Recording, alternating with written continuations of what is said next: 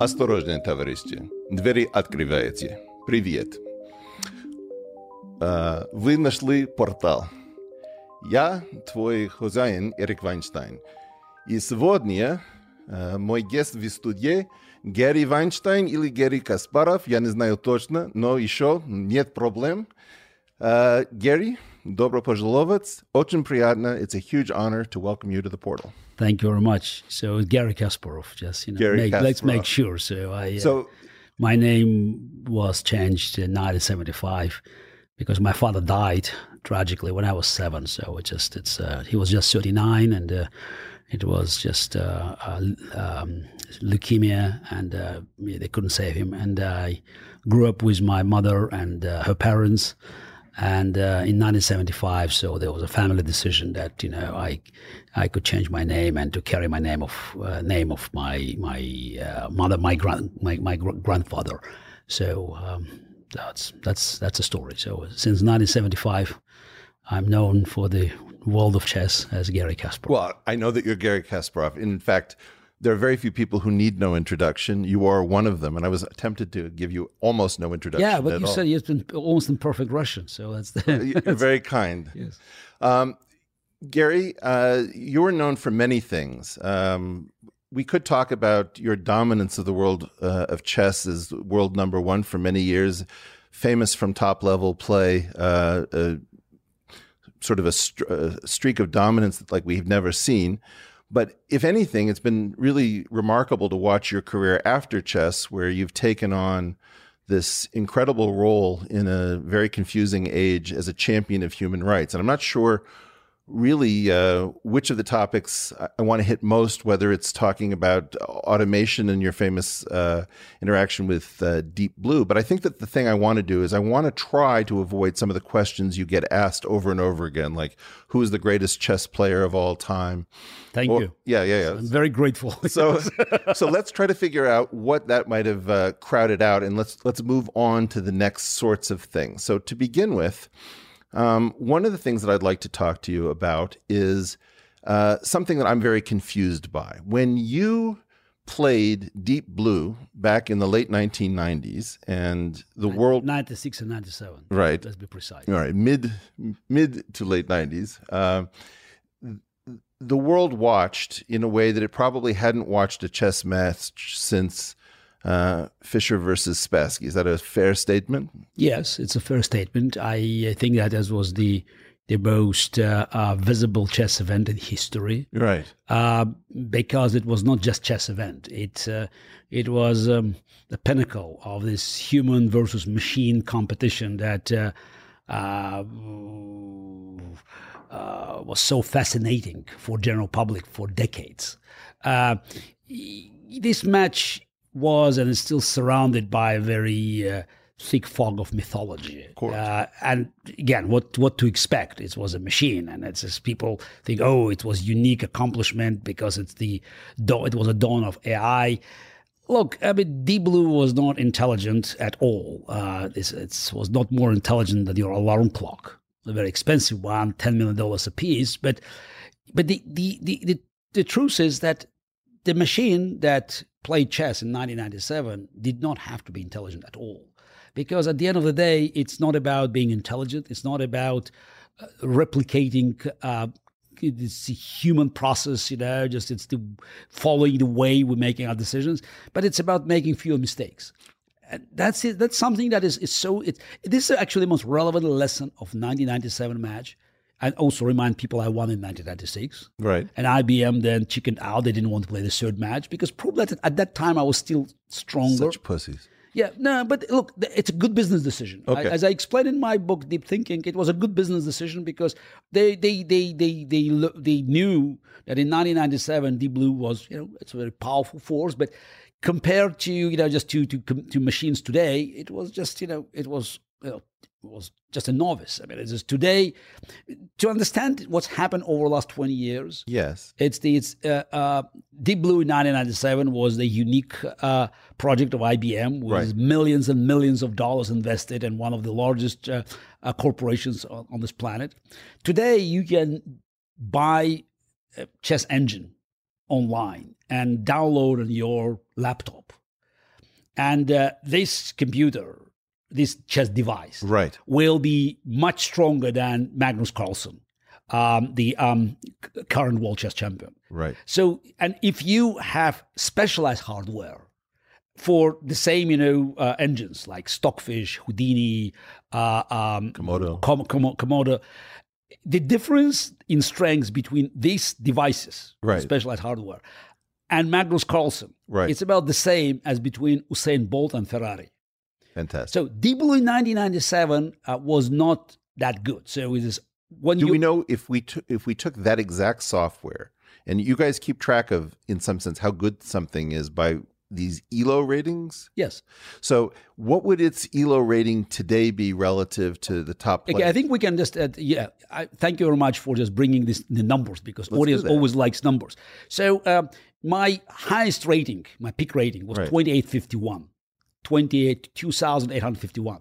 Now, Bobby Fischer's highest rating was 2785, but in 1972. So you always have to remember that, it's the inflation was and still is a factor. Well, it's a relative system that has nothing to do with chess itself. No.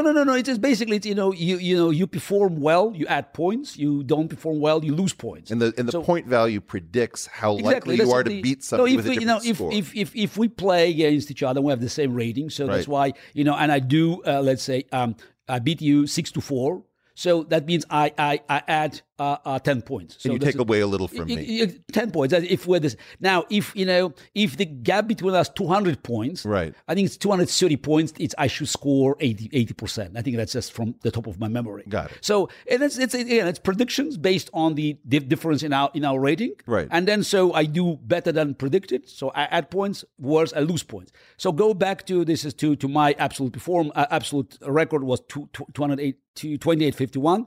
Fischer was 2785, but remember that when Fischer reached this phenomenal height, right, there were no players in 2700, and there were very few players 2600. So this was a big gap. It was a huge gap. So this is 2785 in 1972 probably was over 2900 today. So there were probably my 2851 in 1999 as well. Magnus Carlsen highest rating was 2882.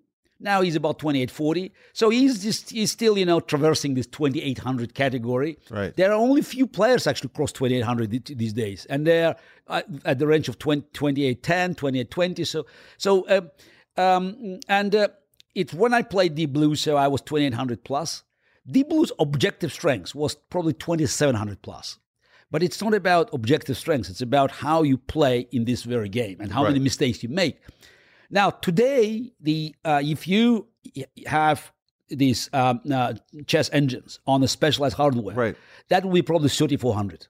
It's amazing. 3400. It's amazing. Yeah, it's not because but I want to ask this different question, which is, if we took the exact machine and the software and we took it out of mothballs from 1997, what do we think its ELO rating would be today? This Deep Blue? Yes, the old Deep Blue. But old Deep Blue, I said it's this 20, maybe 2800, but it's not more. Because it's so Magnus Carlsen would be the reason I ask is it will be competition. I mean, this is Deep Blue again. I could have beaten Deep Blue if we played the third match. Yes, I would be a favorite because I really learned a lot about it. Well, this is the thing is that I thought was so inspiring is that you talked about how we learn from these computers, that the humans are getting smarter. It's not about it's machines made huge progress. It's machines today. They are so much.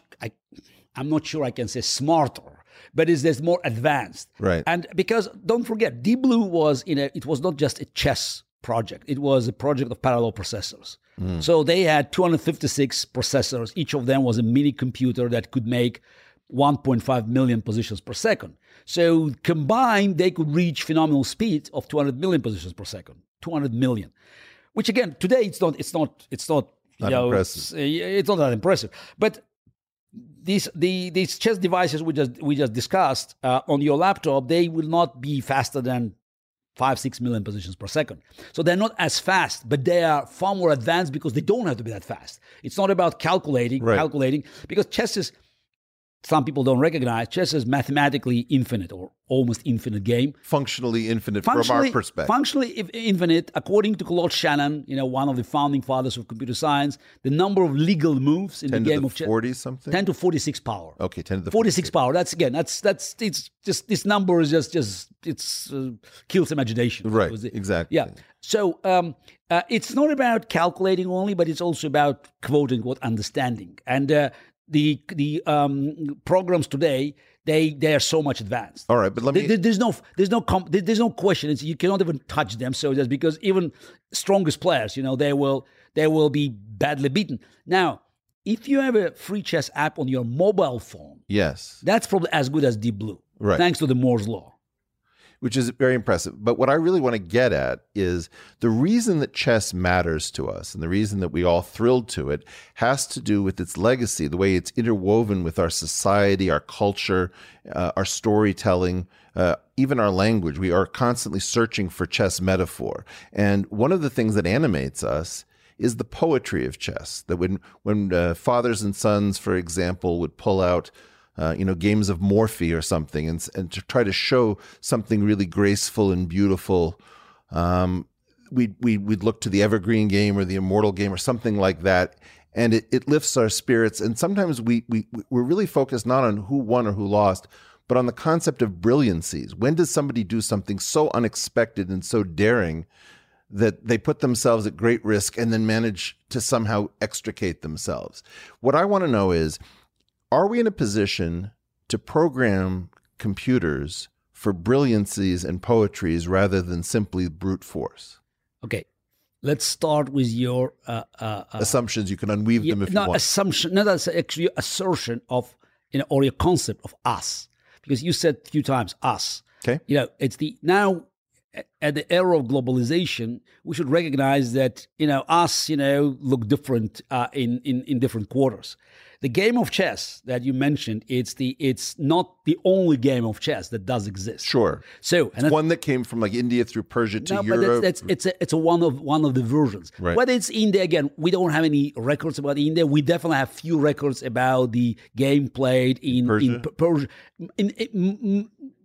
It's the records come actually from the Arab world. Okay. So what we know about European chess, let me call it European chess, is that the game traveled from the Arab world to Iberian Peninsula, and the first book that presented the compilation of chess studies played by in old Arab rules, Shatranj, much slower game, because the game of chess always reflected some sort of it's a military knowledge of its time. Right. So it was King allegedly written by King Alfonso the Wise. Its original was kept in Escorial in Spain in 1283, and then the current version of chess has been shaped by the end of the 15th century, early 16th century in Spain, with few extra additions in Italy and in France in the next couple of hundred years. That's European chess. That's international chess. Got it. But there is also Chinese chess. Sure. There is Thai chess.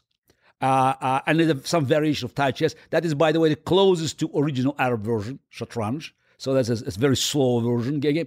And there's a totally separate game called shogi, Japanese chess, by far the most popular game in Japan, far more popular than Go. Okay. So and the way this Japanese chess is played probably reflects the way the military operations have been conducted over centuries there. One of the key elements there is you always can bring a piece that you took from your opponent back with a parachute move. Oh, really? So and most of the pieces they just move fast. So okay.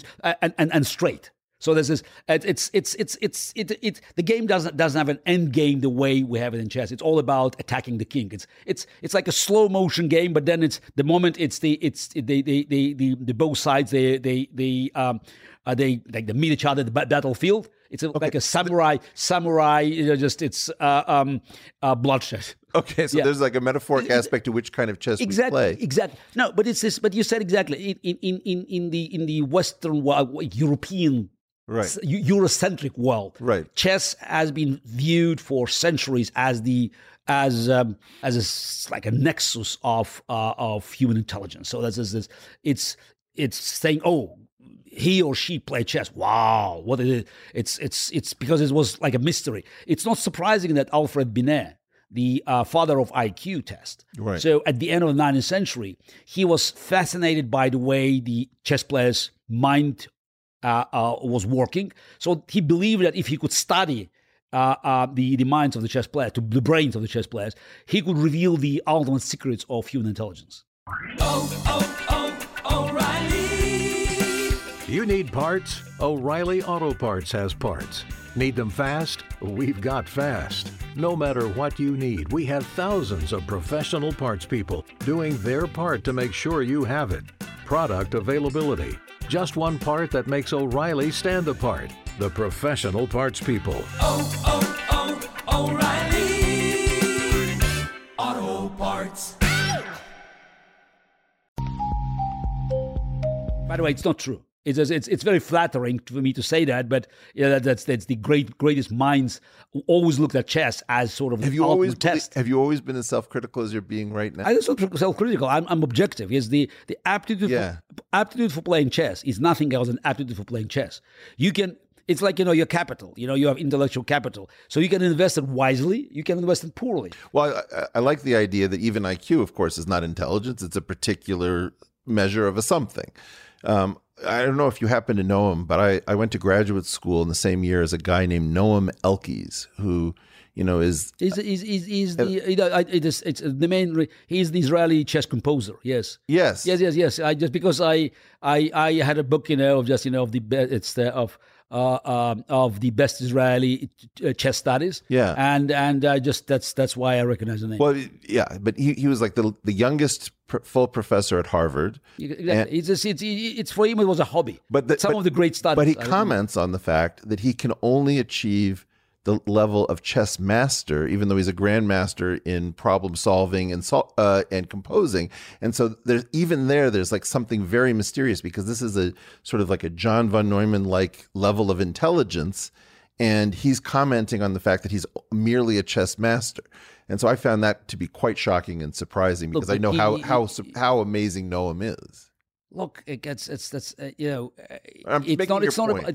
absolutely, but because it's also about competition. You have to compete. I mean, his great mind feels probably more at home by composing. Right. He's just he's in comfort of his study. He can think about it, so he can there's no time pressure. Well, there's no opponent just across the board. No intimidation. So. Exactly. So. Getting back to brilliancies, which I don't want you to avoid. Okay, no, I'm not going to avoid it. It's because I have a straightforward answer. Do you want to say what a brilliancy is in your own language, so that we don't? Not. It's before we move to my definitions of brilliancy. Sure. Yes, I think the answer is no. Straightforward no. Machines cannot do it for a simple reason. Because you're talking about brilliancy and about creativity. Those are things that, that's and versus brute force. Right. The way machines operate, they have been operating ever since, and they will be operating for, indefinite period of time. It's based on odds. They know odds. They know patterns. They can operate within this like a known universe. That's something that they know within the rules that either they have been told about those rules, or the information that had been provided for them. But they're always looking for the best move. So brilliancy based on creativity, and it means that yes, I can play a very risky, adventurous game. Maybe it could be a brilliant game. Maybe it could be a failure. Yeah. You have to accept a chance. Yeah. Sometimes significant chance of failure to create a masterpiece. Machines cannot operate in this within this parameter. You don't know how to encode the concept of masterpiece?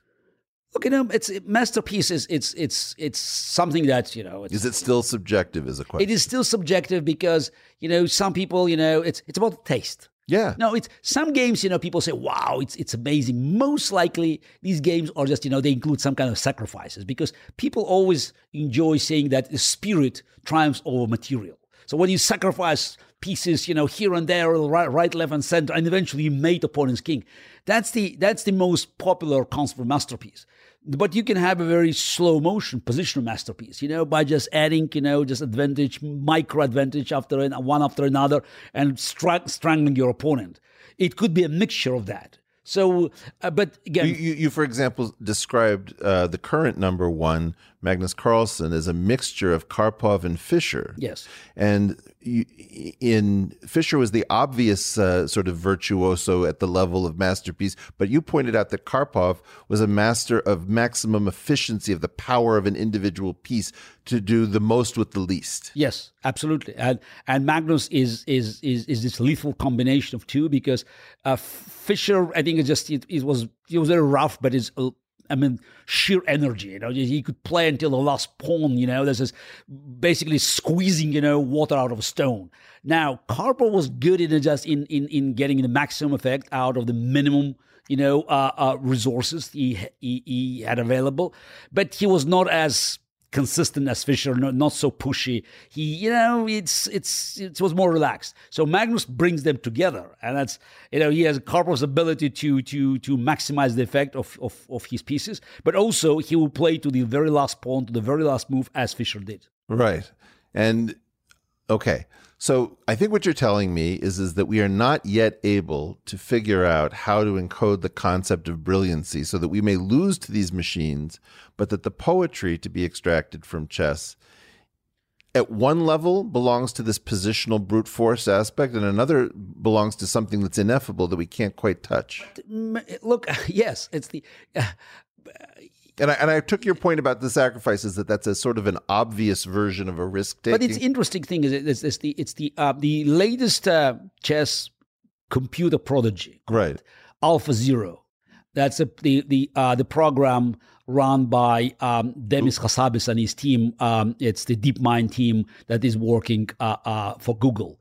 They succeeded in beating the best Go players. Then they came up with this concept of AlphaZero, which is starting from the scratch. So the machine knows only the rules, whether it's Go, whether it's chess, whether it's a StarCraft, any game, and then it plays against itself. It learns from its own experience, no human contamination. Which is very funny, because one definition of genius is the fire that lights itself. Yeah, yes, and it played against Stockfish. Against one of the strongest chess engines, and it beat it convincingly a number of times. But then Stockfish got better. Yeah, but it's still AlphaZero still dominates the game. Now, okay. When we look at these games, that's the first time when I thought, oh wow, I can learn something from these machines. AlphaZero played chess more aggressively, contrary to our expectations that stronger machines will play dollar games more, it's the slow games, because every sacrifice can be refuted. So that's why machines, they don't take too much risk. But AlphaZero, contrary to our beliefs, played very aggressive chess, sacrificing material and beating Stockfish, machine, not humans. It's by just always being one or two moves ahead in anticipating what's coming next. Now, I use word sacrifice. Yeah. But for machine, for AlphaZero, it wasn't a sacrifice.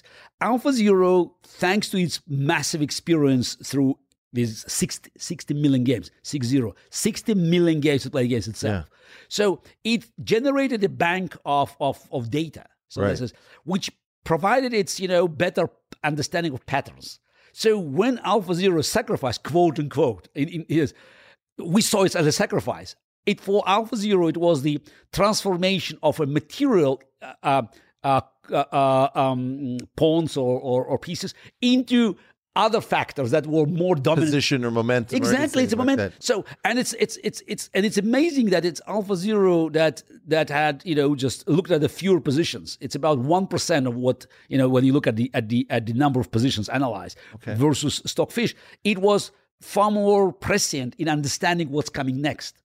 Again, playing without the material. Stockfish, it took one or two moves to actually understand what's coming, because it looked, and it's not that it's the combination was winning. It's when AlphaZero made sacrifices. Yeah, it was not a forced win, because Stockfish would have seen it as well. Okay, but it was again deeper understanding of the game based on it's a pattern that it was able to design out of these 60 million games. But in general, I would think about brilliant. Again, imagine me telling you what a brilliancy is. It's ridiculous. I don't know. But I don't know either. Exactly. Brilliant games, but it's. But one thing I might define it as is anything that where there would be a body of conventional wisdom and then there's a move that is deeply weird relative to that expectation. So, for example, a move that doesn't seem to develop anything. It's like almost a throwaway move could also be a brilliancy if it turned out that unlocked something nobody could see.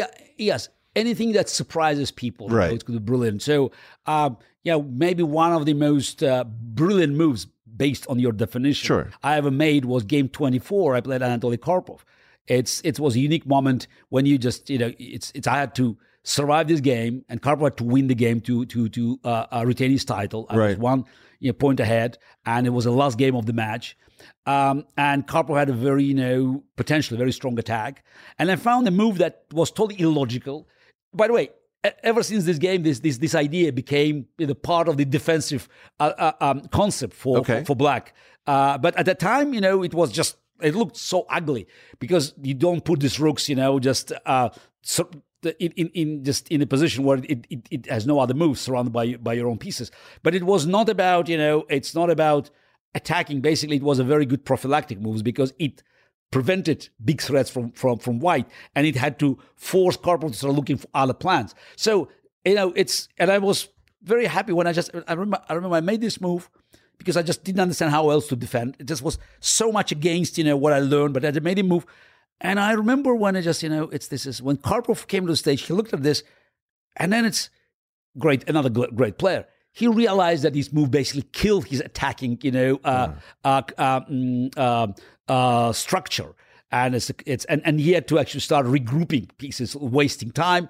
And I think it definitely it's not just a strong move, but it was so unusual move, looking weird. But it shook Karpov's confidence, and he quickly made a mistake and lost the game. That's fantastic. Okay.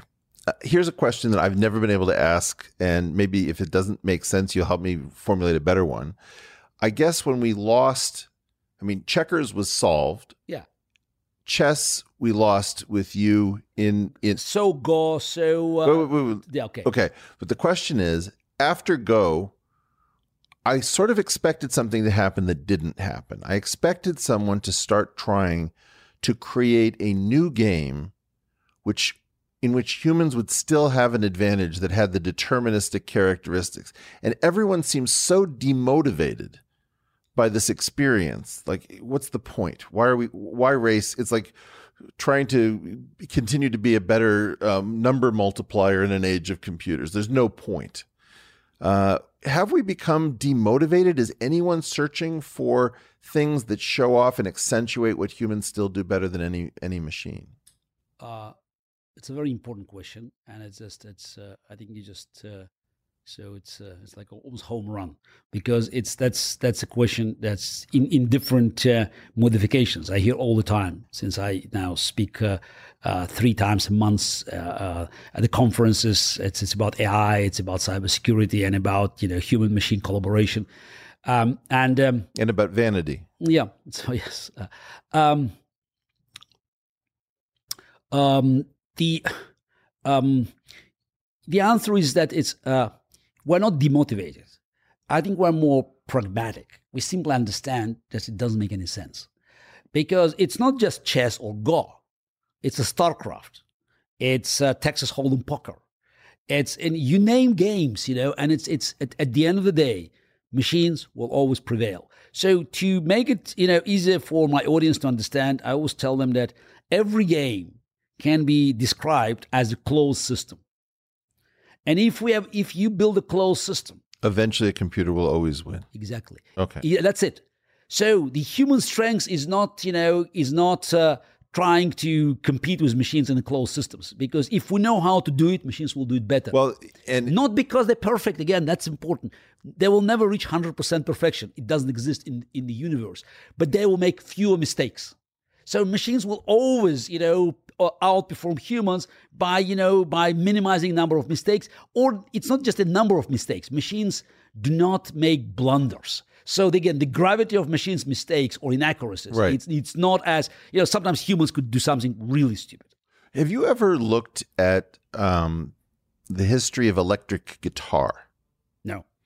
So you have these very weird players. I'm just going to riff off of your open versus closed games, where probably the first great electric guitarist was a guy named Charlie Christian, but he was really playing the guitar and it happened to be electrified. By the time we get to people like Jimi Hendrix and Eddie Van Halen, whatever we thought the vocabulary was that we were restricted to in the instrument, they showed us that the dimensionality of play was so much greater than we had ever considered. For example, by bringing the amplification into the instrument and making it part of the instrument, or with Les Paul creating the instrument as the recording studio, not just as the instrument. And so eventually these become closed games, but there is something about, and to just fit with the theme of this series, the search for a portal out of the closed game into a higher dimensional space where something else is available. Like people talk about hearing Eddie Van Halen for the first time, and they're guitarists and they're thinking, I have no idea what I'm listening to. How do those noises come from that man?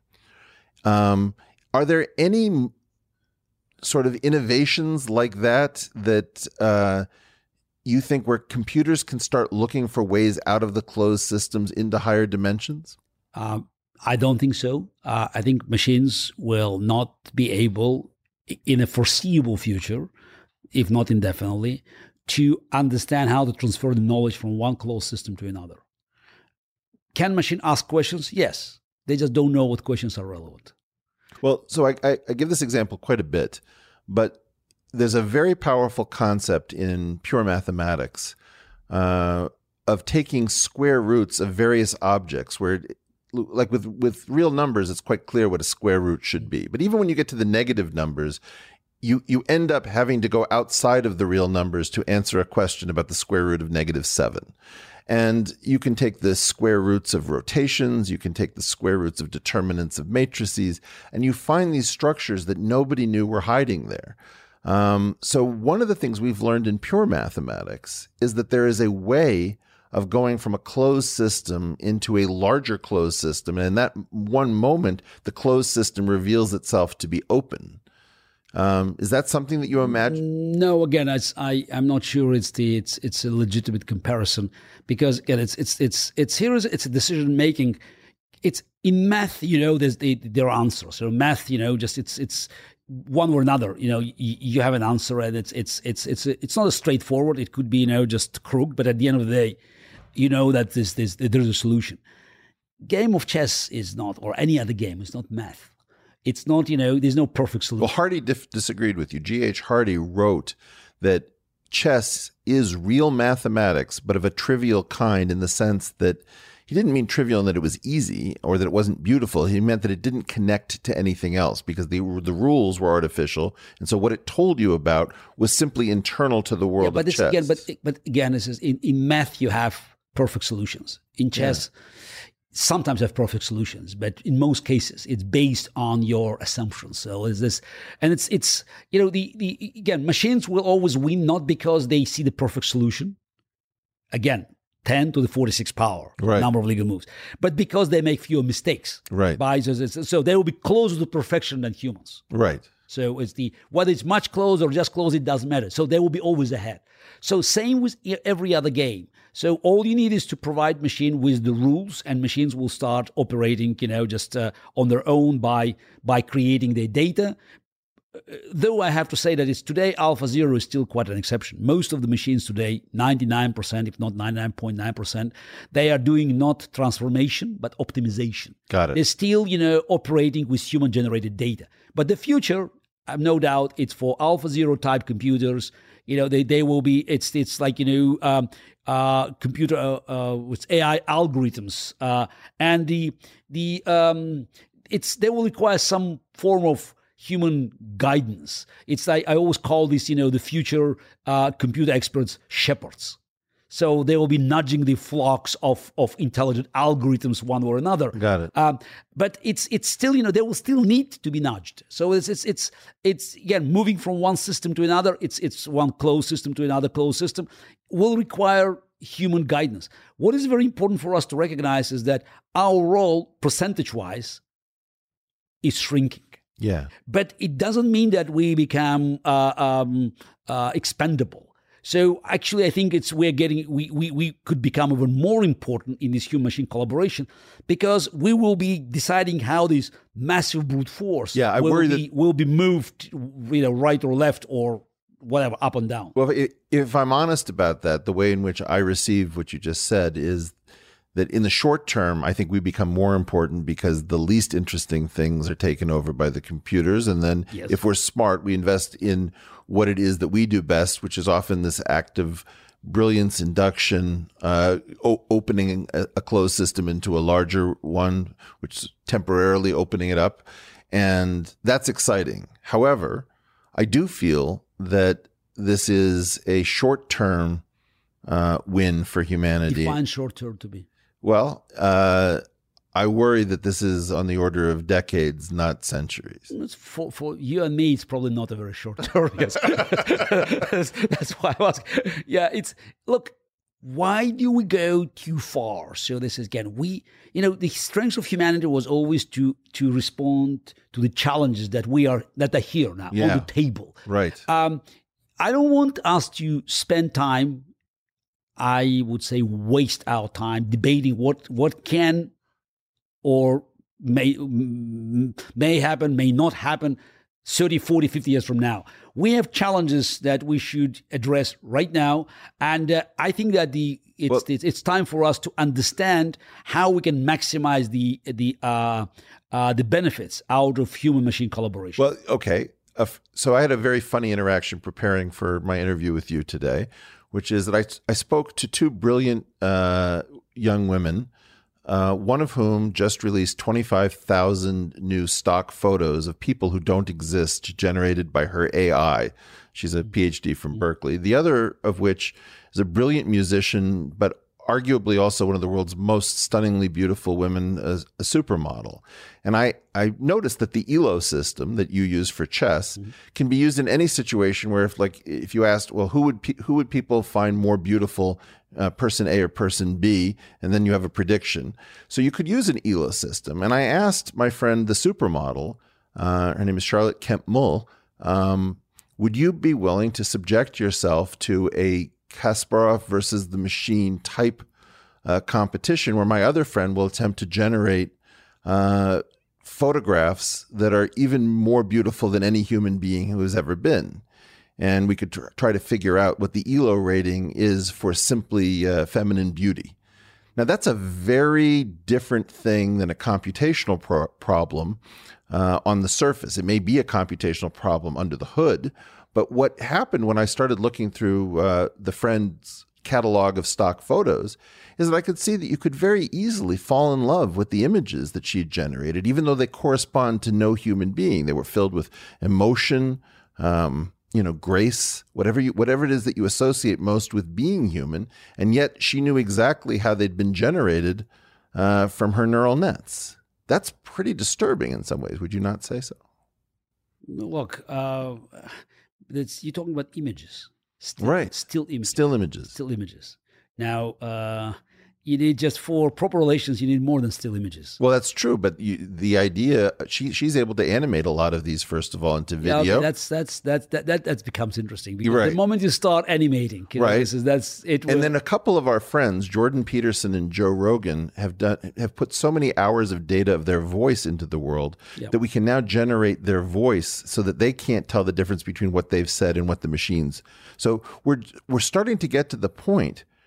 We also have programs that write sports stories simply from the statistics that come off the games in a credible fashion. It's the data. So right. So what's the?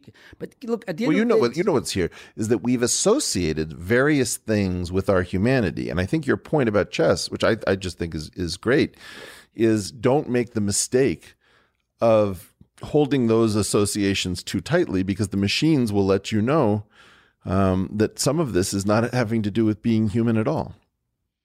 Yes, it's the decision-making process is not, it's not just human prerogative forever. Right. So we used to think that, it's these machines could do all sorts of work, but not to challenge our cognitive skills. Right. At the end of the day, it's what's the difference? So it's machines could help us in just making progress in whether it's in the field of physical exercises or mental exercises. Though again, it's if you look at the statistics, I think it's the McKinsey's report of 2016 U.S. job market showed that it's the only 4% of working activities required medium human creativity. Wow. 4%. Yeah. So it means that for over decades, we have been training people to work like machines.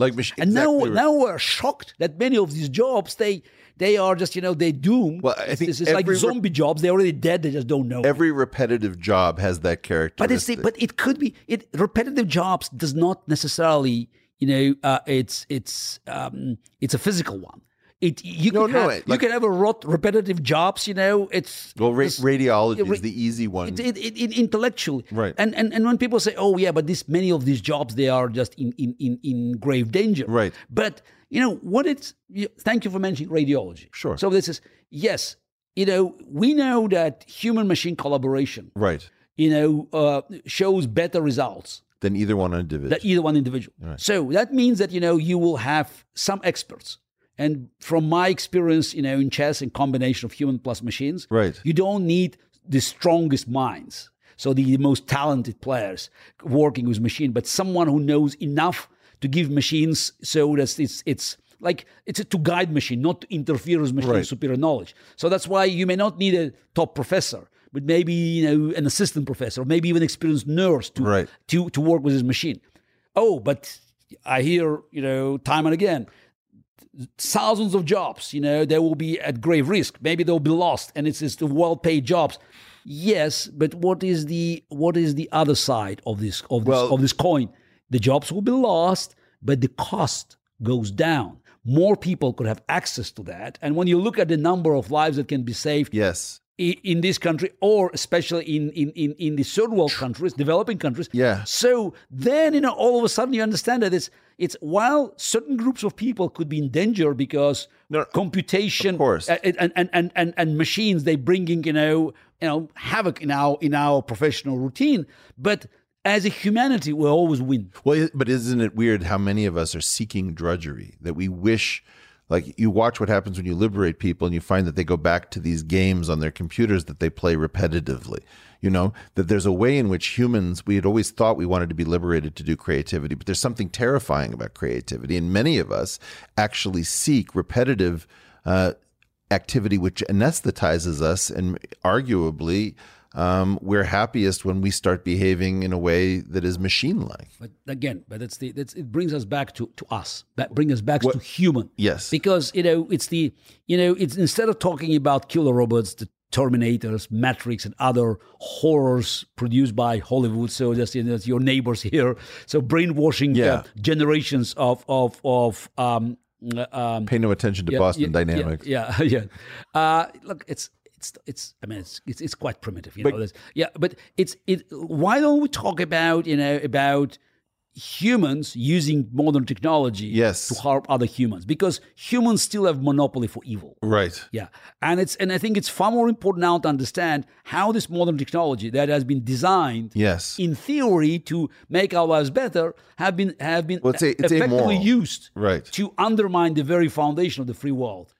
So that's a great opportunity to transition, because if there's anything that I'm more interested in than talking about computers and poetry and all of these things, it's this bizarre moment that we find ourselves in the free world, where I've never seen anything like this in my life. It appears that there are almost no adults left in the system. It appears to me that there's almost no institution that really cares about ground truth. And it appears to me that we are right now in the process of sort of abandoning everything we'd built up for the most trivial of reasons. And I don't know whether you subscribe to this, but the transformation of our country intellectually, to me, since slightly before the election of Donald Trump till the present moment, has been the most unexpected singularity in terms of the ability to hold conversations, to analyze what it is that we in fact hold in common. Our sense-making apparatus appears to have been broken down, and a large number of people don't even seem to be aware of this. And I don't know how to explain how many different clusters of beliefs have now cropped up, which appear to be incapable of communicating with each other. Are you seeing the same thing? Yes. And I've been warning about it for quite a while. So I wrote the book, Winter is Coming, just, before the presidential elections in 2016. And unfortunately, this warning... nobody understood it. No, nobody wanted to hear this because it seemed that it's just like being so far away. Yeah, now, the book didn't mention Trump or Syria, but you could read between the lines. That is this, because I already talked about Putin and about his threat to the free world. So his war on the free world. It was just a matter of time before the techniques that have been developed in Russia and tested in neighboring countries and in other European countries, that these techniques would be used to undermine American democracy. And also, I talked about the growing vacuum in the world that was a result of the free world led by the United States to depart from its leadership role after the end of the Cold War. So it's easy to say everything is about Donald Trump, but when you look at the Donald Trump phenomena, it has roots. Well, this is the thing. It's a symptom. It's a symptom that somehow Trump, just demonstrated that the system was already so weak that it could have persons so unqualified to win elections by the rules. I mean, with foreign interference, with other things. No, but you're exactly right. The adaptive landscape, if you want to take the evolutionary metaphor, was created, and then suddenly there was a creature that inhabited absolutely. some niche. But then just before we go to Trump, we should understand why the system was so, it was weak enough. Susceptible, yes. Yeah. Just to succumb to Trump's. It's not even evil genius. I mean, it's just intellectually, it's almost insulting us to hear what he said. but the man it's so not just unqualified, but it's if you ask people to describe a potential threat to U.S. democracy, 20 years ago. So what could be the image of this villain that would be threatening the very foundation of American Republic? You could come up with somebody very intelligent, very slick, more likely you have somebody like Bill Clinton. So that's his type, very intelligent, well-spoken, charming, but not Trump. So now let's go back. No. Just so you know, I did write, I think it was in 2013, an essay warning about what I thought was going to come up based on my understanding of professional wrestling. And professional wrestling is in some sense something that mirrors some of the techniques that may have been developed in Russia, because the propensity to suspend disbelief is not well understood by many people who have a rational, enlightenment-oriented bent. But I still want to go back to 1992. Sure. Because it was the end of the Cold War. It was a moment of the greatest triumph of the free world. Soviet empire collapsed. Soviet Union ceased to exist. And relatively peacefully, not perfectly. Yes. It's because but amazingly peaceful. Amazingly, yeah. There were few wars, on the perimeter. There was a demographic crisis. A lot of people Soviet died. Union. Yes, there was a very bloody war in former Yugoslavia. But still, the cost, the human cost for collapse of the evil empire, was insignificant compared to what people expected, would be the outcome. Exactly. Now, in 1992, one of the most popular books, best-selling book, was The End of History by Francis Fukuyama. And I have to say I shared the same expectations about, the triumphant continuation of the history of the free world and its liberal democracies won, and the rest would be just, us doing some great things, but never to worry again about threat to the free world coming from dictators and other, Wow. That's what we expected in 91, 92. It's not what I expected, but okay. 91, 92? No. I was terrified by the fact that this is what was claimed, because I had thought, how is it that a country like the U.S., which has needed counterweights in order for it to, you and I both have a Jewish component in our background. There's a weird way in which anti-Semitism If it's too low, we stop being very Jewish. If it's too high, we're an incredible threat. You have two separate ethnic heritages which show you how vulnerable and precarious life can be. Somehow, what terrified me was the idea that we were going to take a bipolar system, which represented the Cold War, and suddenly remove one part of it without any plan as to how to manage this. Yeah, but that's okay. That's a good point. Now, first of all, removing evil component of this dichotomy was a good idea. I grew up in the Soviet Union. What was bad, is that it required a new plan. It did. It did, and nobody wanted to talk about it. That's the weird part. Now I understand. Now being a Monday morning quarterback, okay. So I know exactly. So what was wrong? Actually, I knew about it already a few years ago. So in 1991, 1992. It was America's role to start reconsidering, its global participation. No Soviet Union. So what's the plan? And one of the most important things was to address the reform of United Nations. Because United Nations was built in 1945 as a successor of failed League of Nations to prevent an open military conflict between USSR and USA, between two superpowers. It was all about freezing conflicts. And it managed. Yeah, there were conflicts, but thanks God, it's been ridiculously successful. Exactly. In 1962, it came close. It was a Caribbean crisis, but it was basically for a couple of weeks. There was no real threat of World War III and global. It's been amazingly quiet since 1945. So, yes, you look around the world. So this is, the wars actually moved from Europe to other continents. Yes. Well, but there was a Korean War, there was a Chinese Civil War. This is then. Look, I hate to say it this way, but Europe is Vietnam.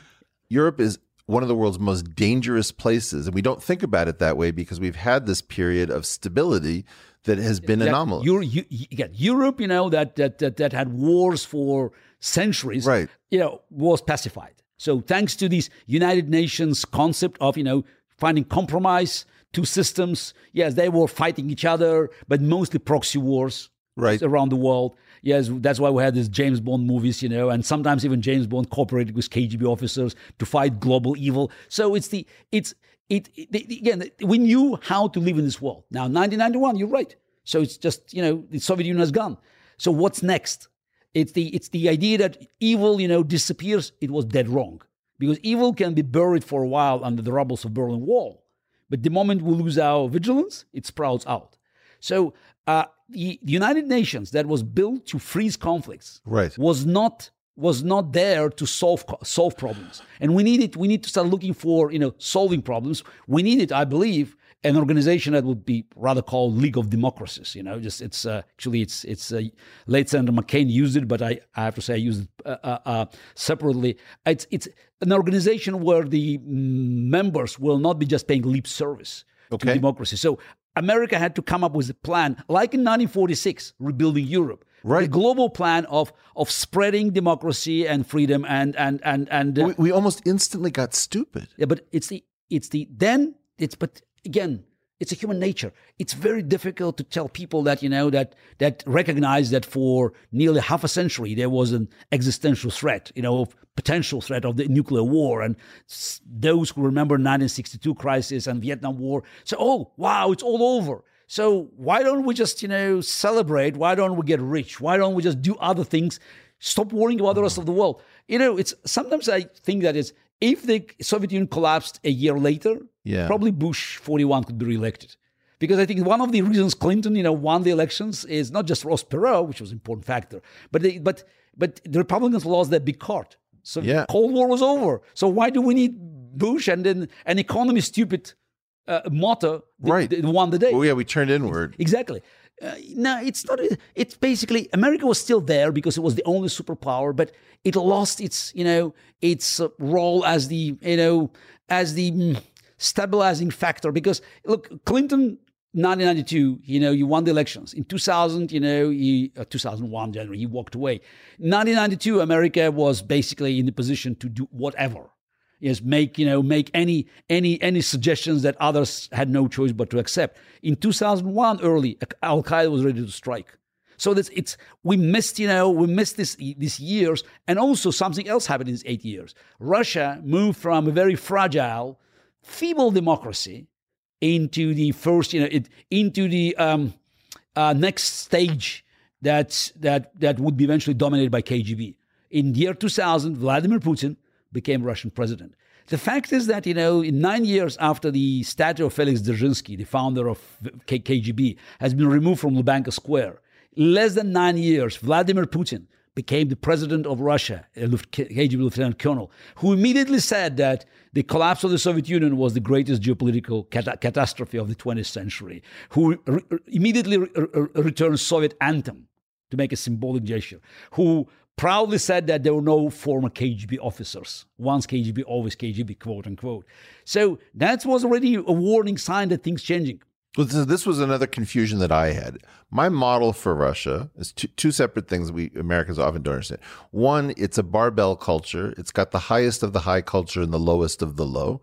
And two, because of this, in some sense, there's a fractal nature to the Putins. It's like Putin's all the way down. There's always a sort of a look for strength and leadership of a kind of uncomfortable way, not just at the very top. The uniqueness of Putinism, of Putin's regime, was that it was not based on any ideology. Traditionally, Russia always, followed some sort of the grand idea. Like empire, communism. Can I try one and then you tell me why it doesn't work? Dehumiliation. No, absolutely. Or unhumiliation. Absolute nonsense. It's just they used it for, it was a propaganda shtick, but it's not. You don't think that there was a need to restore some kind of sense of identity? I remember people talking fondly about Stalin. I thought it was very confusing. Because in the last year of Yeltsin, they started, playing with this nostalgia. Right. Because KGB was playing a bigger and bigger role. Going back to early 90s in Russia, after Yeltsin shut down Russian parliament in 1993, though I had no sympathy for Russian parliament, and I thought Yeltsin was right because they were full of communists and nationalists, but he ruined the balance of power that was just building up in Russia. And it was, again, since 1993, it was all power of executives. And the Russian constitution that in theory, adopted in 1993, was a good document, gave, enormous power to the president if he wanted to abuse it. Mm-hmm. It was on paper it looked good. But it almost eliminated, the key elements of checks and balances, of the control of the executive power, which is in Russia traditionally was just was dominant force. And in 1994, the first Chechen War already showed that the country was moving in the wrong direction. And 1996 elections was free but not fair. And then selecting his successor, which by itself is not democratic process, selecting successor, nominating him. Yeltsin came up with, and Yeltsin's family, not just immediate family, but family as the group of its advisors, closest oligarchs, the circle of oligarchs, they came up with a KGB lieutenant colonel. So it was more about preserving the enormous wealth that they concentrated at the time. The humiliation was just, it's for the general public, but it's the Russia under Putin, the strength of Putin's regime is that they don't care about ideology. Putin could become nationalist, could become a sort of the populist, could be imperialist. At the end of the day, he doesn't care about anything. He wants power and wealth. Exactly. It's more like a mafia state. That's why I say that every country has its own mafia. In Russia, mafia has its own country. So it's something quite unique. And Putin believes only in power of money. And he just discovered at a point quite early in his presidency that money can buy anyone, anything. And that's the problem with the free world. Losing Russia, also losing Soviet Union as an existential enemy. Right. The free world lost its sense of danger. So now let's make deals. So who cares? We are invincible. Well, we keep looking for our new Soviet Union. Whether it's China, the environment, Islamic terror, we're trying to find it. Yes, but the free world, is much weaker. I remember it's a few years ago. I spoke to one of my friends in New York, and we talked about it's after my book was published, Winter is Coming, and we talked about challenges to the free world. And I said, in 1948. Joseph Stalin wanted to take over West Berlin. He announced a blockade. Right. And Harry Truman said, hell we'll defend West Berlin. It was the biggest, boldest decision that American president could make.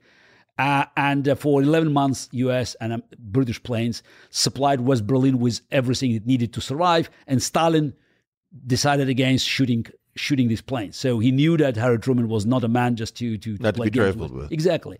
So, and I said, look, Harry Truman faced, Joseph Stalin. And this is Russia today, not Putin, Joseph Stalin. Russia today in 2015 is a pale shadow of Stalin's Soviet Union. Absolutely. Militarily or economically. Absolutely. And you know what he said quite sadly, signed and said, yes, but America today is also pale shadow of America of Harry Truman. This is the horrible truth, which is that in a weird way, Putin appears to be relatively, in my way of thinking, one of the most skilled players left on the chessboard. No, I have to disagree. Please. I have to defend the integrity of my game. So Putin is not a chess player. Sorry. He's an opportunist. I didn't see that I had done that. No, it's the Putin. Putin doesn't create these opportunities. He uses them. So he grabs them. Okay, let me say it differently. Putin's strength is a weakness of the free world. Yes, but the KGB had a tremendous amount of know-how. It was resident within that. Yeah, but know-how is fine, but KGB, and it has enormous amount of cash now. Yes. Vladimir Putin controls more money than any other individual in the history of richest humanity. human. It's again, when people say, "Oh, how rich is Putin?" Yeah. Putin is mega rich, but it's not the same kind of wealth that that's like a Bill bank Gates account, or right. Carl Slim or Bezos or whoever, because it all depends on him staying in power. But when you look at the amount of money Vladimir Putin can move directly or indirectly, right. You're probably talking about something like $1 trillion. Astounding. $1 trillion. Yeah. It's just you add Russian annual budget, you add Russian Russian hard currency reserves, the fortunes of some of the top Russian oligarchs who are connected to Putin. But he's skilled, he's ruthless, he's a single decision maker, and he has this level of control over resource. Yes. There's no equal to that unless it's the Chinese. No. He has more power probably than Xi Jinping relatively to the country, because Xi Jinping's resources are just incompatible to Putin. Well, China is far more. China is much stronger. And I think Xi Jinping and Chinese communists, they're very happy to see Putin creating these problems, because it helps them to shift their attention. China is a strategic threat, if you're using chess language. Right. A long-term strategic threat. Okay. Well. So Putin is more of a tactical threat, but right now this is the real threat, because if your king is under threat of being mated, you cannot think about long-term consequences of the endgame. All right. Well, so let's hit another chess term, and then I'll pull the ripcord if it doesn't work. There's a concept which not everyone knows called Zugzwang, yes. where you are in a situation where you prefer not to have to move, because anything you do actually puts you in a worse, but you have to move. Why do we keep acting as if we're in Zugzwang? No, but let me go back to what I said a few moments ago. Putin's strength is our weakness. Yes. Putin is good at looking at opportunities and he strikes. He doesn't create them, but the moment he sees weakness, it's animal instinct. He goes for kill. Right. So why Vladimir Putin is in Syria? Because America walked away, because America created a vacuum there. So when you look at the global map, why Putin is here or there? Because the free world, blinked, didn't want to interfere. And that's what we learned. I hope, actually I was wrong, had to learn from the 1930s. If we see rising dictatorship, yes, and dictatorship that is challenging the very foundation of our world, and we know we have a choice of confronting it early or postponing the decision, trying to appease the dictator, every day, every week, every month, every year of a delay, pushing the price up. Well, this is what's very scary to me about Tulsi Gabbard's candidacy, which is that she's pushing this concept of regime change wars, and she's trying. Yeah. No, after you. The moment you mentioned the name, so I almost jumped on my chair. Well, no, I don't understand. This is it is the Democrats will not allow any climate change denier on stage. Right. Rightly so. How they allow a genocide denier on stage? I mean, she just, she acts like I don't know all about the details of your relations with Assad or Putin, but she's supporting the most brutal dictators on the planet. And what do you think she thinks she's doing? I don't know what she's doing. I'm not here. I'm not in business of analyzing. Whether she's on the payroll or not. I don't care. What is she saying? And by the way, she has some following. Look at she has percentage here and there. But so she's over the stage, and she's not confronted. She's defending Bashar al-Assad, one of the worst dictator who used chemical weapons. She's denying it. I didn't hear any Democrat taking her on that. So saying, explain a second, what the hell are you doing here? And that's for Putin is okay. But Garry, what's going on in some sense is just as you were saying in 1991, 92, it's the economy, stupid, as if the rest of the world went away. We were going to just abandon all of our opportunities, obligations, what have you. We're now not capable of formulating an America that makes sense as a continuation of our previous. You said again. It's America from 1946 to 1991.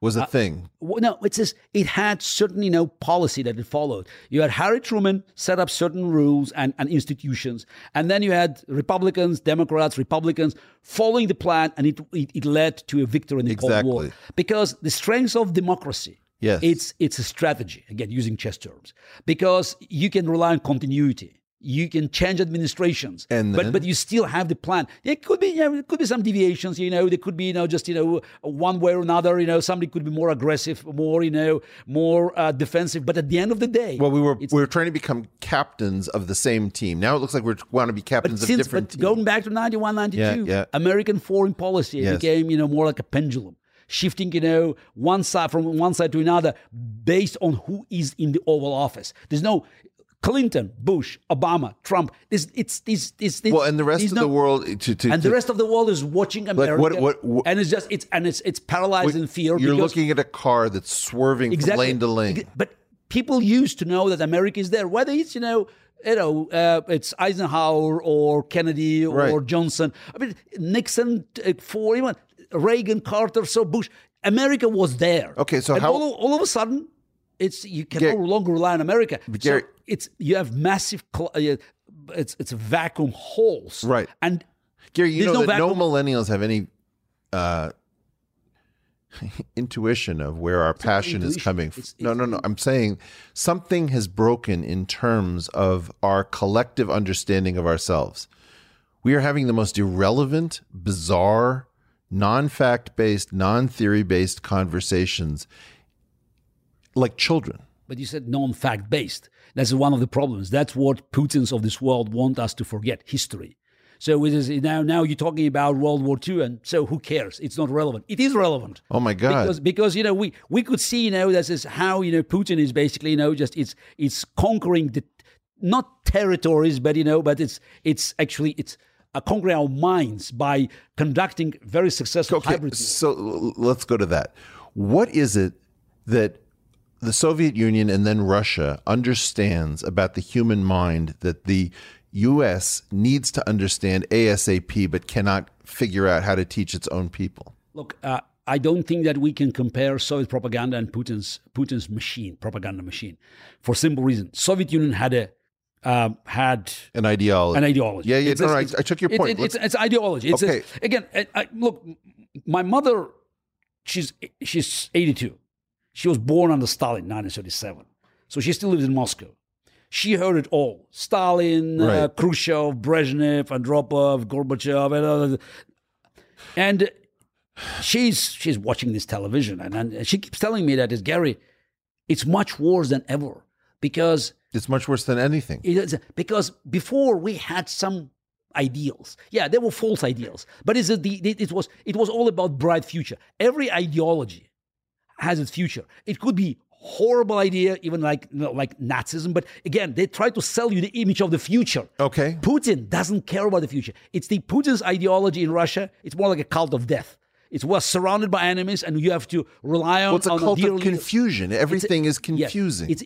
Yeah. And they discovered that, instead of selling an ideology, which is always vulnerable. Right. Because the moment I give you the idea, you say, I'm not so sure. No, you can't even tell what the ideas are. Everything slips through your fingers. It's like Quicksilver. So it's in 2004, 2005. Yeah. So, it's they had to make a decision. Yeah. How to fight Russian opposition on the internet. Yeah. I just at the time where I just was about to stop my chess career, and as I tried to help Russian opposition. Your early movement. 40s. Yes. Yeah, I'm in the early 40s in 2004, 2005. And they made, and call it ingenious decision that's based on the KGB experience. Instead of following Chinese model, firewall, close, just, make people starve of information, traditional dictatorships. They said, how about doing it exactly the opposite? It's instead of closing every hole. So what about the flooding this information by just creating so much information here and there, so for people just to get lost. And you can have Pravda newspaper front page, right. One story that everyone must follow, 9 o'clock news, or you can start dividing this story into many poisonous elements and start spreading them in the true stories. Okay. So this is now all through our country. Is that coming from Russia? Yes. It's this in 2005. What's the transmission mechanism? 2004, 2005. I'm going to get, I know you have a hard stop coming up. I'm going to get super aggressive because I want to get to this. They decided just that they'll start creating these fake websites. Right. When I say fake websites, they're real websites. Sure. But they looked like, very liberal websites. They talked about certain things. They could even criticize Putin. Yeah. Some of them, but they always carried a little bit of piece of story here and there. But look, you and I have been talking very critically about Trump and the Republican phenomena as inhabiting this landscape. Part of the problem we've had is that the Democratic Party went kleptocratic in the center and started pursuing policies that started, like, let's say, widening the Gini coefficients so that we had greater inequality, and we started experimenting with our own American style of nonsense. So right now we have a situation in which, let me give you my feelings. I've been a lifelong Democrat. I don't trust my party as far as I can throw them. I don't trust the New York Times, Washington Post. I don't trust Fox News and the Republicans, obviously, because that's transparently wrong. There is no ground truth. There's no place to go. And people are tuning into this podcast. And look, by the way, I'm going to force you to come back to this podcast because we need more time. Right now, we're mostly talking to millennials. And the millennials are hungry because they have an idea of, we came in on this game. We have no idea what we missed. Everything makes no sense. Where can I find some concept of overarching continuity to make sense of a world that is disintegrating into wet toilet paper? Okay, it says this. Just let's finish. This is this story about fake news and troll factories. That's what Putin created. That's what KGB created, and they recognize it's far more effective. And let's say they have to deal with Garry Kasparov and his followers. Yeah. You can go after Garry saying, oh, he's just American agent. He's just, he's a bad guy. He's working for CIA, for Mossad, whatever. Some people will believe. Some say, no, it doesn't look. He sells drugs. He sells guns. Exactly. He runs a prostitution ring. Many intelligent people say, no, he was a great, Soviet champion. Right. This is probably the most decorated Soviet Russian athlete in history. So, no. So for them, it's a different story. Yep. They managed to create, this. It's a fake, debates. You have a whole page that it's totally, just designed, elsewhere, but it comes to, it's on social media. Somebody says, Garry Kasparov is a bad guy. And then somebody else coming, no. He's a great guy. But I'm not so sure. And it says, and then you have a whole. Well, if it wasn't for his drinking problem. No. I wish he'd paid his tax. No, it's the most typical one was Garry was a greatest champion, but unfortunately he got the ego went to his head. Yeah. Exactly. I know this. So this is and you understand that some people refer to me as the alt-right. But I could see as if I could possibly be the alt-right. The level of nonsense. But the level of nonsense, because people, again, I says there's no gravitas. It's for us to understand what is right is this. You need what is ground zero where you start counting. Nobody's been kept aside. Like you keep a fire extinguisher under glass in case of emergencies. There's no adult that's ready to go when things get bad. They recognize that is the new social media could offer them enormous opportunities to spread this fake news, because there's one way to tell the truth, many ways to lie. So it's the typical story was with MH17, the Malaysian Boeing that was shot by Russian missile, right? And they didn't care to provide one narrative that could refute the widespread conviction of Russia. What they did, they spread all sorts of news, and one day on Russian television on 2 different channels. Yeah. They had 2 competing stories. Right. And with experts, with diagrams. Again, who cares? If it's a 10 different lies, people say, I don't know, just forget about it. It's a needle in a haystack, and they always give you a haystack. In 2015, yeah, I said that to Facebook that your business model is the honeypot for Russian bear. No kidding. Yeah. Because it was so obvious, it was ideal opportunity. So this is how to use it, just to affect people's mind with information that could be most, sensitive. Well, this is a very strange thing, is that I know these guys in Silicon Valley. They're very smart in a very limited way, and they are so childlike. But they didn't have no understand idea. I understand that Putin already had a machine. Before he attacked America with this fake news industry, right? So he already had 10 years. Attacked his own 10 years. Russia, then Russian-speaking minorities in the neighboring countries, right? Then Europe. So attacking America was just a matter of time. And I don't think Putin will expect it to be so successful, because the way the Russian propaganda handled it, I think they expected Trump to lose elections narrowly. Yes. That's what the expectations.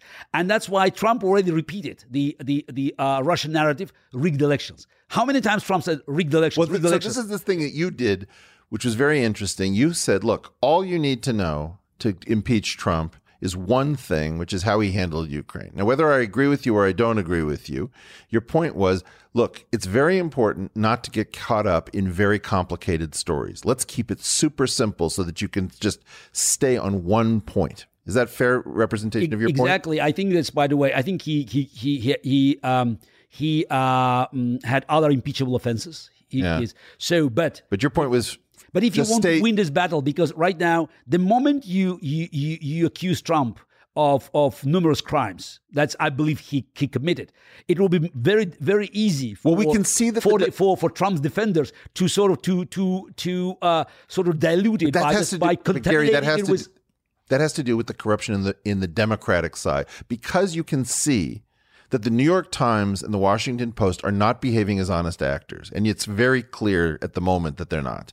You have this different problem, which is I spend almost all of my time criticizing the left, not the right. Not because I think the right is okay. It absolutely isn't. But because if the left continues to pursue these petty, transparent, ridiculous mini propaganda operations, we've undercut our own credibility in any place that can actually call this out. What I hate most is hypocrisy. And as this now, in the next Democratic debates, I want to hear one question. Yeah. To every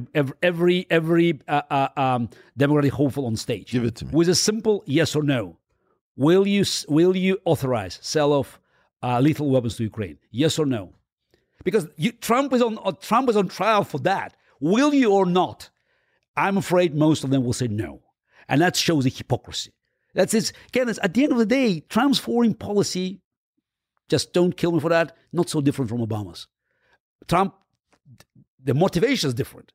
But Obama retreated because of his beliefs. It's like ideological retreat. Trump doing these things for profit. But unfortunately, the outcome. You don't believe that Trump is under direct control of Putin, or does it matter? But that's okay. I said for profit. Profit also. No, Trump is a Russian asset. I said it many times. Yeah. And whether he understands it or not, it's another story. Trump is a Russian asset. I don't even have to know all the details. Your point is that the incentive structures are sufficient.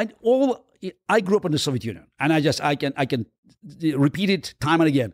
I met enough KGB colonels. Yeah. And I know how these people look at you. Yeah. So the way Putin looks at Trump is the way KGB handler looks at his asset.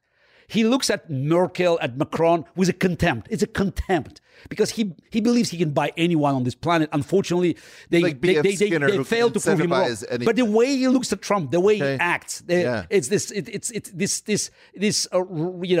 wry smile and this he's smirking. Yeah. Trump is an asset. He believes that Trump, for some reasons, will do whatever he wants. And by the way, Trump, it's when people say, how can you say that? Now, okay, you understand that when the Democratic Party asserts that Donald Trump, when somebody inside of the traditional left of center media or political apparatus starts to assert that Donald Trump is under the direct control as opposed to the incentive control, like even to advance. At the end of the day, Trump is, look. You're not understanding my point, Gary. What I'm trying to say is there's a problem right now with we can't form a sense-making, we can't form a story that enough of us can participate in to start actually dealing with our real problems. We're just in free fall.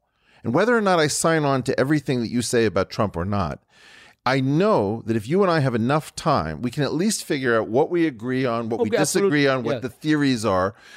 No, we have enough of common denominator, so that's as clear. This is from our conversation. Yeah. We may disagree on many things, but at the end of the day, we know where we are, where we stand. So our disagreements will be more of a tactical, not a strategical character. Yes.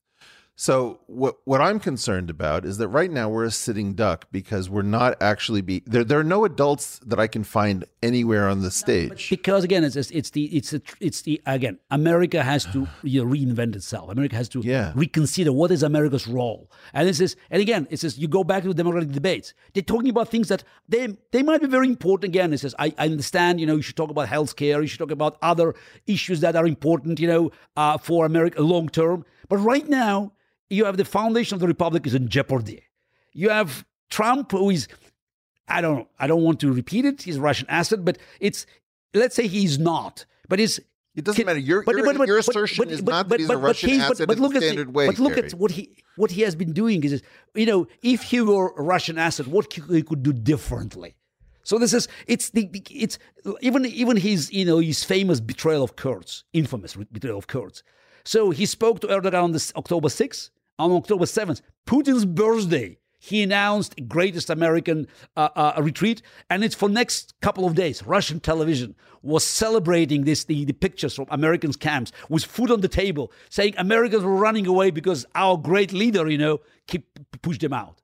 So so another coincidence. I always say I believe in coincidences, but I also believe in KGB. Yeah. And when every time, we talk about coincidence and Trump, it ends up with Russia. Garry, why are you still alive? It's a good question. Yeah. So are you here because you're still useful to him? Look, it's everything, has its price. So I try not to be just an easy target. I don't go to places. Garry, I don't believe this for a second. If he wants you gone, he's got to have you gone. Look, thank you very much. So my wife will be very happy to hear that. No. Look. So, but come on, you're grown up. We're having a grown up conversation. Yeah, I know, grown up conversation. Yes, yeah. I know that. So what, I say what I say. At the end of the day, again, I have a powerful voice. Yes. But look, if they want me gone, I'm sure they can do it. So it doesn't change anything in my behavior. Yeah, I noticed that. Yeah, so that's the. But by the way, I just want to say how much I admire that.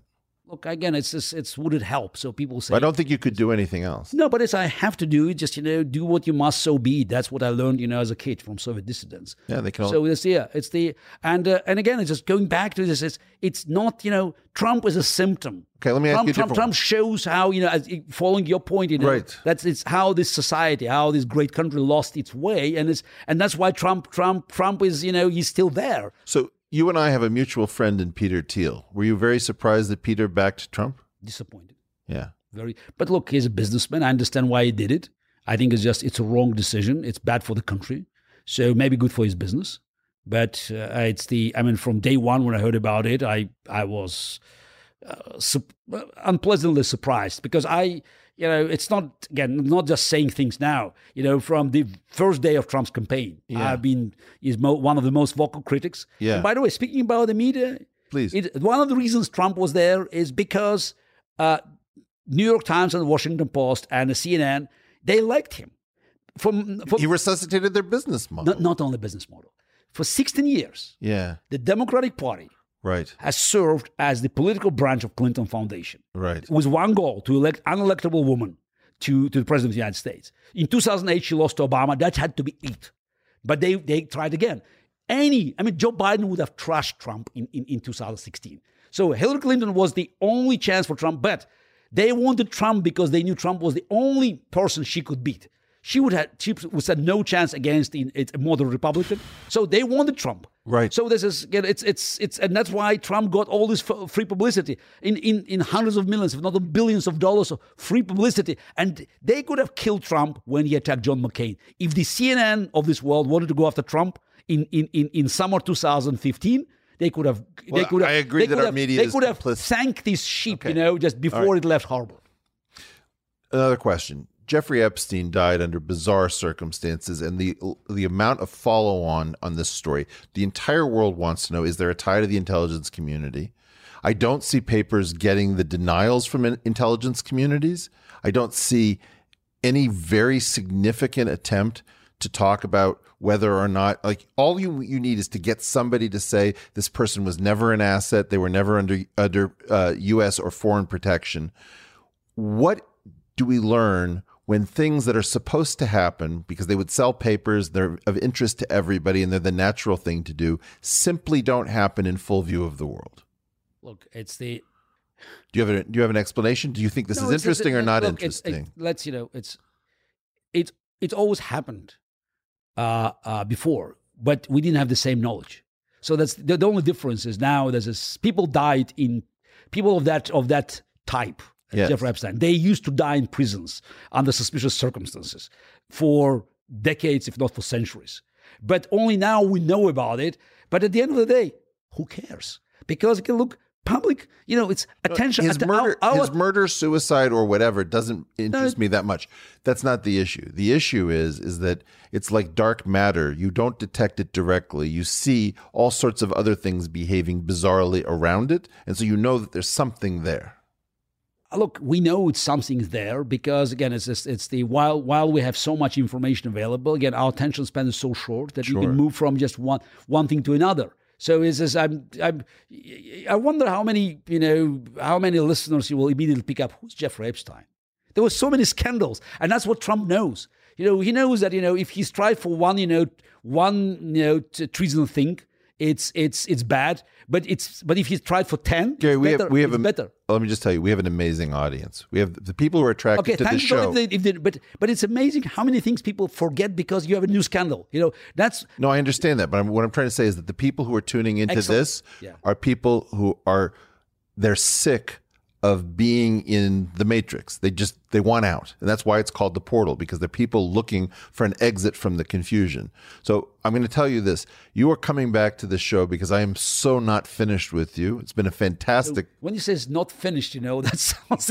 We have unfinished business. KGB warning. I'm not so finished with you. And I have unfinished business, Garry Kasparov. Is there anything you want to talk about RDI before I let you go and send you along your way? No, after Trump election, so with some of my friends, I call them, refugees from the Wall Street Journal, like Bret Stephens, Max Boot, Mark Laswell. So those who just couldn't stand Trump. So that's and few moderate Democrats in New York. So we got together and we decided to come up with an organization. We called it Renew Democracy Initiative. Okay. So RDI.org now as a website. You don't invite me? Oh, I'd be delighted. And the idea was that I use my own experience that democracy is under it's in great danger. It's a great threat when it's attacked from both sides. From radicals. People, sometimes they think that, Hitler won elections in Germany. He never won elections, it's not a majority. The best result of Nazi Party in 1932 was just over 37%. But at the same elections, communists made nearly 16%. Yeah. Which means more than half of German population rejected democracy. So what we saw is that, it's a Trump's brutal assault on liberal democracy and our freedoms. But at the same time, we saw the growing power of the far left, so-called progressive wing attacking the very foundation of the free market. And these two forces, they are just, threatening to dilute the very foundation of American society. Well, this is why it's important to get rid of the kleptocracy in our center, because you need a center that is intellectually healthy. I've been shouting for years, for more than a decade. All right. Too big to fail is against the very principle of capitalism. I said it it's many times. Once I think it was at the Cato Institute, it's Milton Friedman Award for Leszek Balcerowicz in 2013. I did a keynote, and I said that if a small business in North Carolina is bankrupt, it goes belly up. So must Goldman Sachs. So it's the whole idea that you can use taxpayers' money supporting big corporations because they are indispensable, but they grew up even bigger now. So does that extend to Harvard?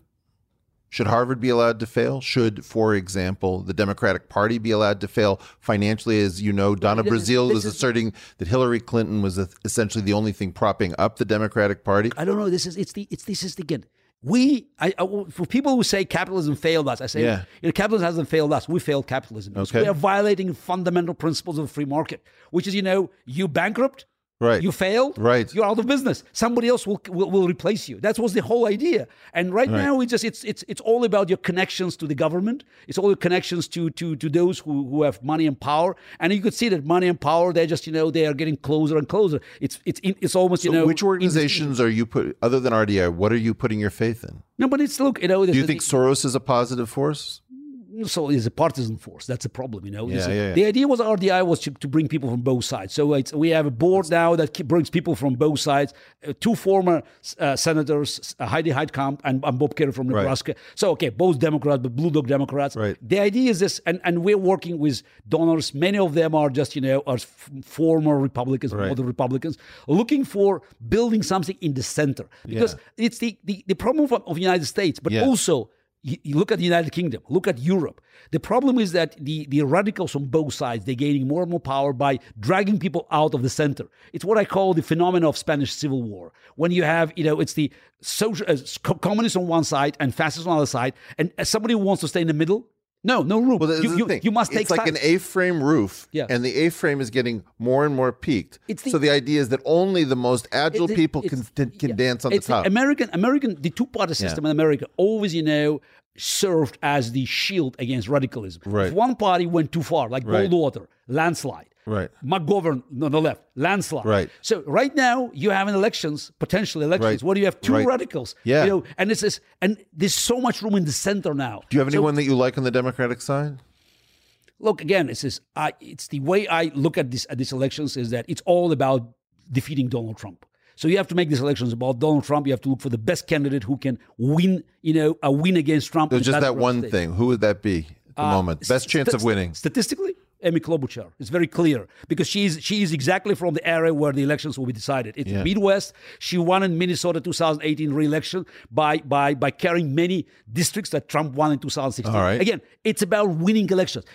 What do you think about if we get these candidates away from this typical CNN, MSNBC, NPR group? Look. I used to be a chess player, and this election. I've heard that. But I always knew that, learned from my mother. It's not just about winning; it's about making the difference. But this election is about winning and saving the republic. If Trump is reelected, the consequences cannot be. I can't even predict them. NATO will go bust. Trump will withdraw from Europe, and he will destroy every foundation. Well, the game theory of him not worrying about reelection, we have no idea what that looks like. Absolutely. So that's. By the way, you have to know that a lot of my audience is split.